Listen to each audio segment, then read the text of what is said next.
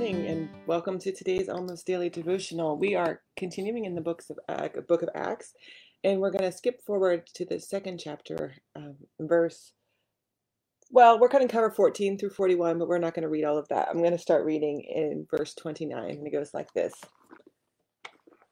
Brothers and sisters, I can speak confidently about the patriarch David. He died and was buried, and his tomb is with us to this very day.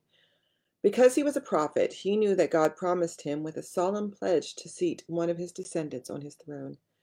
Having seen this beforehand, David spoke about the resurrection of Christ, that he wasn't abandoned to the grave, nor did his body experience decay. This Jesus God raised up. We are all witnesses to that fact. He was exalted to God's right side and received from the Father the promised Holy Spirit. He poured out the Spirit, and you are seeing and hearing the results of his having done so. David didn't ascend into heaven. Therefore, let all Israel know beyond question that God has made this Jesus, whom you crucified, both Lord and Jesus. When the crowd heard this, they were deeply troubled. They said to Peter and the other apostles, "Brothers, what should we do?" Peter replied, "Change your hearts and lives. Each of you must be baptized in the name of Jesus Christ for the forgiveness of your sins. Then you will receive the gift of the Holy Spirit. This promise is for you, your children, and for all who are far away, as many as the Lord our God invites." So this is a couple things about this passage. One, Acts can sort of be called, maybe could have another name of Peter and Paul's sermon book. There's 38 sermons or speeches in the book of Acts. So it feels like all Peter and Paul did was run around the Mediterranean giving speeches. But it is the framing device that Luke chooses to use to frame events. So it's almost as if an event happens, and then Luke uses Peter and Paul's speeches to help us interpret or understand the events that happen.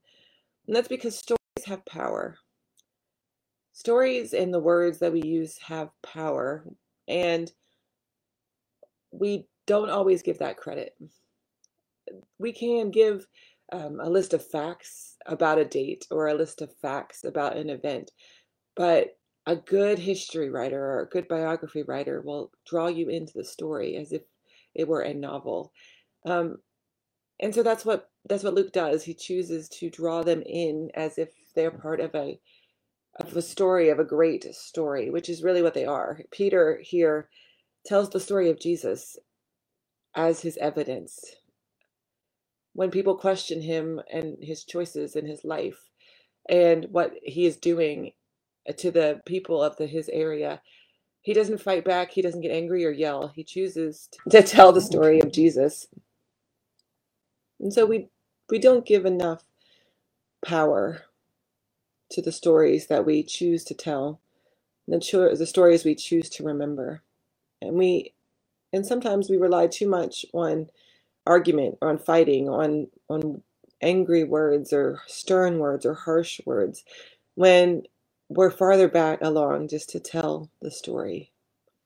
Just to tell the story. This is my experience. This is why I understand these things this way. This event affects me this way because I remember this story.